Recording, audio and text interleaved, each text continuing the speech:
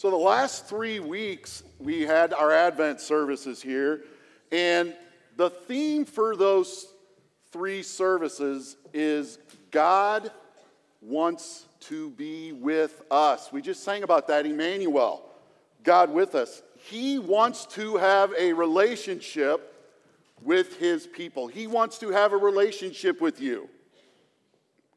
He wants to dwell with us. Can you believe that? He actually wants to be with us.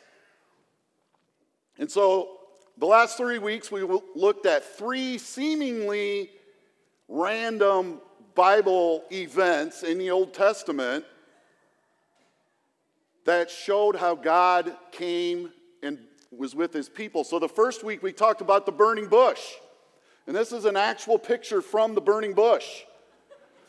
Moses was given this sign, and this was the Son of God who was speaking to him, by the way, to tell him what to do to get the Israelites out of Egypt. They were slaves there.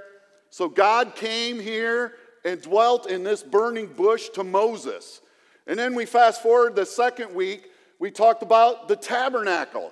So while the Israelites were wandering in the desert all those years, the first year God gave them instructions to build this tabernacle. And this is where God would come to dwell with his people. In the little room behind that curtain up at the top is where the Ark of the Covenant was. And this is where God, in a cloud of smoke, would come. And when the smoke was there, that's when God was there, dwelling with his people and talking to them. And then just this last week, we talked about Gideon. Gideon had an army. They had enemies called the Midianites, an army of over 130,000 people. God dwindled down the Israelites to 300. No, this isn't the movie 300. This is a different 300. But just to show them that God was with them, they defeated that army of 130,000 with 300 people. And this is how God came and was with his people in this instance. So what do all these things, these 3 seemingly random Bible events, have to do with Advent, what have to do with Christmas? Well, hopefully it becomes a little bit more clear here. The first passage I want to take a look at tonight is from Isaiah chapter 7. Keep in mind, Isaiah was a prophet that was around 700 years before Jesus came and was born. And here's what it says in Isaiah chapter 7, verses 10 through 14. Again, the Lord spoke to Ahaz. He was the king at the time of Judah, of God's people. Ask a sign of the Lord your God. Let it be deep as Sheol or high as heaven. But Ahaz said, I will not ask, and I will not put the Lord to the test. And he said, Hear then, O house of David, is it too little for you to weary men that you would weary my God also? Therefore the Lord himself will give you a sign. Behold, the virgin shall conceive and bear a son, and shall call his name Emmanuel. Does this sound familiar? This is 700 years before Jesus was born. So Ahaz, like I said, was the king of Judah, and they're in a heap of trouble. By the way, Ahaz was not one of the good kings. He was bad. He was evil. He worshiped other gods. And it may sound like he's being pious, saying he doesn't want to put the Lord to the test, but God told him, ask for any sign and I will deliver you. I will show you a sign. But Ahaz wouldn't ask for a sign. You know this sign thing, we like signs, don't we? Wouldn't it be nice if God came to you in a burning bush? Or maybe in a cloud of smoke? Wouldn't that be nice? And he came in that way to tell you what to do with your life. Wouldn't that be nice? You know, something about these signs in the Bible. You know, we read about these big signs that where God appeared to people in a burning bush and a cloud of smoke and all the other things in the Old Testament. And yet there was still all kinds of people that didn't believe and trust in God, even with these big, huge signs. Something to think about. But even though Ahaz didn't ask for a sign, God gave him a sign anyway. And what was the sign? A virgin was going to give birth. This isn't a normal thing, by the way, in case you didn't know that. And then shall be called Emmanuel. And Emmanuel translated is God with us. Now let's fast forward to the book of Matthew. Chapter 1. Beginning with verse 18. Now the birth of Jesus Christ took place in this way. When his mother Mary had been betrothed to Joseph, before they came together, she was found to be with child from the Holy Spirit. And her husband Joseph, being a just man and unwilling to put her to shame, resolved to divorce her quietly. I'm going to stop there a second. So like Ahaz, Joseph was making plans of his own on how to deal with this situation. You see, Ahaz, way back 700 years before this, was also doing the same thing. He was making plans of his own, not considering God at all. And so Joseph is like Ahaz here at first. He wanted to take care of things his own way. Now, granted, Joseph was going to do it in a very respectable way. He was going to do it in a way that would not shame Mary. You know, I think sometimes we may be able to identify with Joseph here, right? Maybe you like to be in control. Maybe you say you're seeking out God's plans, but really you just want him to curtail his plan to fit into yours. Let's go on here in Matthew chapter 1. But as he considered these things, behold, an angel of the Lord appeared to him in a dream, saying, Joseph, son of David, do not fear to take Mary as your wife, for that which is conceived in her is from the Holy Spirit. She will bear a son, and you shall call his name Jesus, for he will save his people from their sins. All this took place to fulfill what the Lord had spoken by the prophet. And look at this. From Isaiah. Behold, the virgin shall conceive and bear a son, and they shall call his name Emmanuel, which means God with us. When Joseph woke from sleep, he did as the angel of the Lord commanded him. He took his wife, but knew her not until she had given birth to a son. And he called his name Jesus. So unlike Ahaz, Joseph believed and trusted in God and obeyed what God told him to do. So just to recap here everything. We saw God come to his people in a burning bush, in a cloud of smoke, in the tabernacle, came as a warrior to fight with his people. 300 soldiers beat 130,000 soldiers. All along, it hasn't changed. God wants to be with you. He wants to be with us. And now, God is going to come to us in a different way. And John, the writer of the Gospel of John, tells it this way. The Word became flesh. And who is the Word? Jesus. And just like the amazing girls that sang before, this is the Son of God, by the way, stepped out of heaven humbly.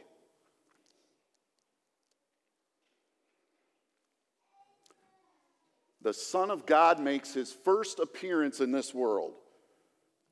Born as a baby to a virgin, not in fire, not in a cloud of smoke, not in the tabernacle or even the temple, not in a castle, not at Parkview or Lutheran, not in a Hilton or Holiday Inn, but in the flea-bitten town of Bethlehem, in a stable. Just a reminder, this is the Son of God who came to be with us. Let's talk about this stable for a second. This is where sheep and cows and donkeys slept, ate, and pooped. This is where the King of Kings, Lord of Lords, Son of God, Jesus, Emmanuel, God with us, made his appearance. And we know that Mary took him and wrapped him in swaddling cloths and laid him in the manger. They probably had to brush out food aside. This is where they ate out of. This is where they drank out of. There's probably cow slobber all over it. And this is where the Son of God was laid. Because we have a God who wants to be with us. He came into a literal mess in that stable, made by animals, to clean up a catastrophic mess made by you and I, which is sin. He brought cleanness to our filth. He brought light into our darkness. You know, Christmas is a time we celebrate this baby boy born in a stable. And we hear this Christmas event every year. We heard the kids tell it so wonderfully a couple weeks ago. You know, we come to know what to expect at a Christmas Eve service, don't we? And maybe sometimes we become a little numb to it because we hear it so much.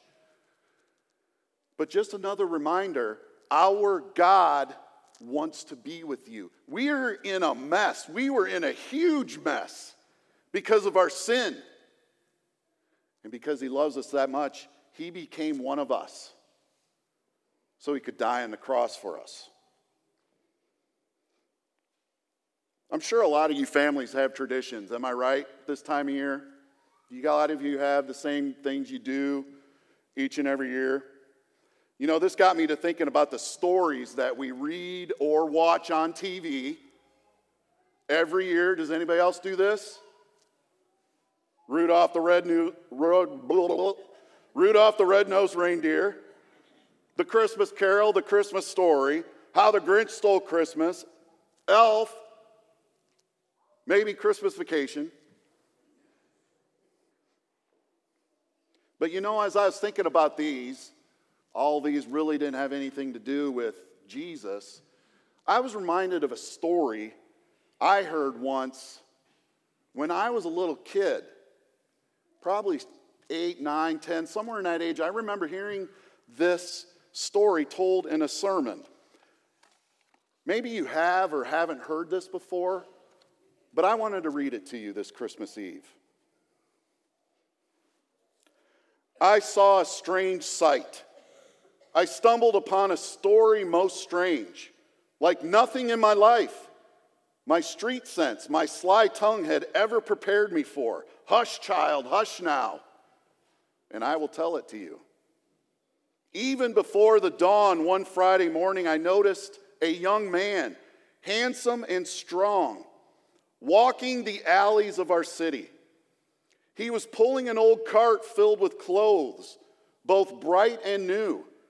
And he was calling in a clear tenor voice, "Rags!" Ah, the air was foul, and the first light filthy to be crossed by such sweet music. Rags, new rags for old. I take your tired rags, rags. Now this is a wonder, I thought to myself, for the man stood 6'4", and his arms were like tree limbs, hard and muscular. And his eyes flashed intelligence. Could he find no better job than this? To be a rag man in the inner city? I followed him. My curiosity drove me, and I wasn't disappointed. Soon the ragman saw a woman sitting on her back porch. She was sobbing into a handkerchief, sighing and shedding 1,000 tears. Her knees and elbows made a sad X. Her shoulders shook. Her heart was breaking. The ragman stopped his cart. Quietly he walked to the woman, stepping round tin cans, dead toys, and Pampers. "Give me your rag," he said gently, "and I'll give you another." He slipped the handkerchief from her eyes. She looked up, and he laid across her palm a linen cloth, so clean and new that it shined. She blinked from the gift to the giver. Then, as he began to pull his cart again, the ragman did a strange thing. He put her stained handkerchief to his own face. And then he began to weep, to sob as grievously as she had done. His shoulders shaking, yet she was left without a tear. "This is a wonder," I breathed to myself, and I followed the sobbing ragman like a child who cannot turn away from mystery. "Rags, rags, new rags for old." In a little while, when the sky showed gray behind the rooftops, and I could see the shredded curtains hanging out black windows, the ragman came upon a girl whose head was wrapped in a bandage, whose eyes were empty. Blood soaked her bandage. A single line of blood ran down her cheek. Now the tall ragman looked upon this child with pity, and he drew a lovely yellow bonnet from his cart. "Give me your rag," he said, tracing his own line on her cheek, "and I'll give you mine." The child could only gaze at him while he loosened the bandage, removed it, and tied it to his own head. The bonnet he set on hers. And I gasped at what I saw, for with the bandage went the wound. Against his brow it ran a darker, more substantial blood, his own. "Rags, rags, I take old rags," cried the sobbing, bleeding, strong, intelligent ragman. The sun hurt both the sky now and my eyes. The ragman seemed more and more to hurry. "Are you going to work?" he asked the man who leaned against the telephone pole. The man shook his head. The ragman pressed him. "Do you have a job?" "Are you crazy?" sneered the other. He pulled away from the pole, revealing the right sleeve of his jacket, flat, the cuff stuffed into the pocket. He had no arm. "So," said the ragman, "give me your jacket and I'll give you mine." So much quiet authority in his voice. The one-armed man took off his jacket. So did the ragman. And I trembled at what I saw, for the ragman's arm stayed in its sleeve. And when the other put it on, he had two good arms, thick as tree limbs. But the ragman had only one. "Go to work," he said. After that, he found a drunk lying unconscious beneath an army blanket, an old man hunched, wizened, and sick. He took that blanket and wrapped it around himself, but for the drunk, he left new clothes. And now I had to run to keep up with the ragman. Though he was weeping uncontrollably and bleeding freely at the forehead, pulling his cart with one arm, stumbling for drunkenness, falling again and again, exhausted, old, and sick, yet he went with terrible speed. I wept to see the change in this man. I hurt to see his sorrow, and yet I need to see where he was going in such haste, perhaps to know what drove him so. The little old ragman came to a landfill. He came to the garbage pits, and I waited to help him in what he did, and I hung back hiding. He climbed a hill. With tormented labor, he cleared a little space on that hill. Then he sighed, and then he lay down. He pillowed his head on a handkerchief and a jacket. He covered his bones with an army blanket, and he died. Oh, how I cried to witness that death. I slumped in a junked car and wailed and mourned as one who has no hope, because I had come to love that ragman. Every other face had faded in the wonder of this man. But he died, and I sobbed myself to sleep. I did not know. How could I know that I slept through Friday night and Saturday and its night too? But then on Sunday morning I was wakened by a violence. Light, pure, hard, demanding light slammed against my face.